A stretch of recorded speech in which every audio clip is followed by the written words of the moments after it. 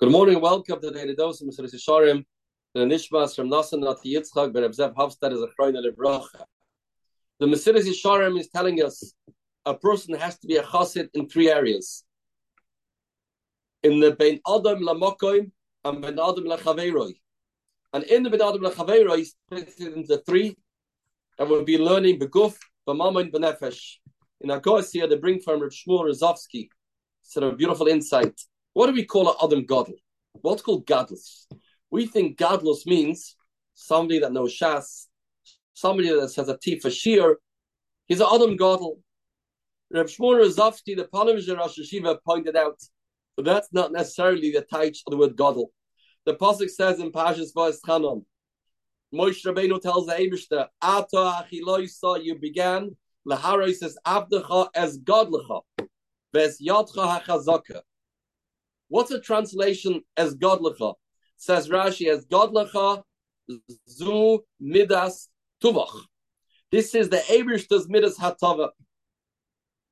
When the Eibishter showed that he's a native, he is doing kindness with others, that makes him into a Gadol.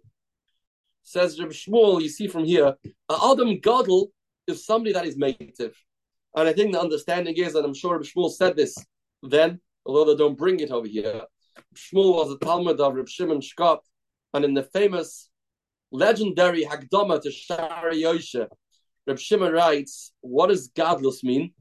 What's an Adam Gadol? What's an Adam Cotton? An Adam Cotton means he is small because he's only focused on himself. So his mind is only preoccupied with his own life, his family, his needs, and his wants. A person that's bigger, he includes into his rotzain of being native other people too.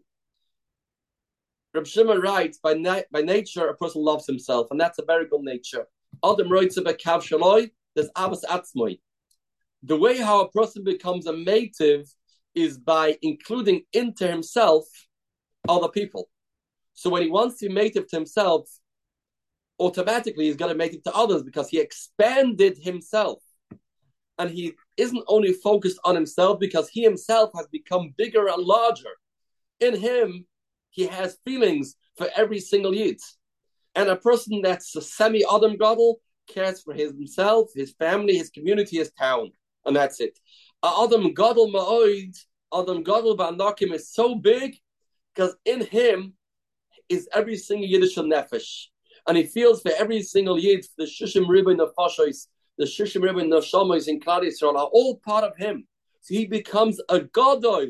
He becomes big. He becomes large because he's encompassing within him every single other Yid. That's called Gadlus. That's called greatness. That's called somebody that managed to override selfishness to mean only himself. And in that selfishness, himself includes other Yidden. That's this midas hatava, and this has no limit how far this can go. And that's called the Adam Gadol B'Yisrael. And the Eibishter created a person, a cotton, and he has to develop into becoming a Gadol. The more we are native, the more we are noisa b'olam chaveri, the more we care for other people, and the more we notice what they need. It's one thing taking care of a problem after you know about the problem. That's one madrega, but there's a higher madrega of being a Gadol, of identifying another person's sensitivity, identifying what the other person needs. The Ashrei Maskil Al Dal, that's a direct result of a true Gadol, that he feels what the other person is going through. He sees it on the other person, and he reads him, and he doesn't only think about his own needs. He is a Gadol to realize and recognize what another Yid needs.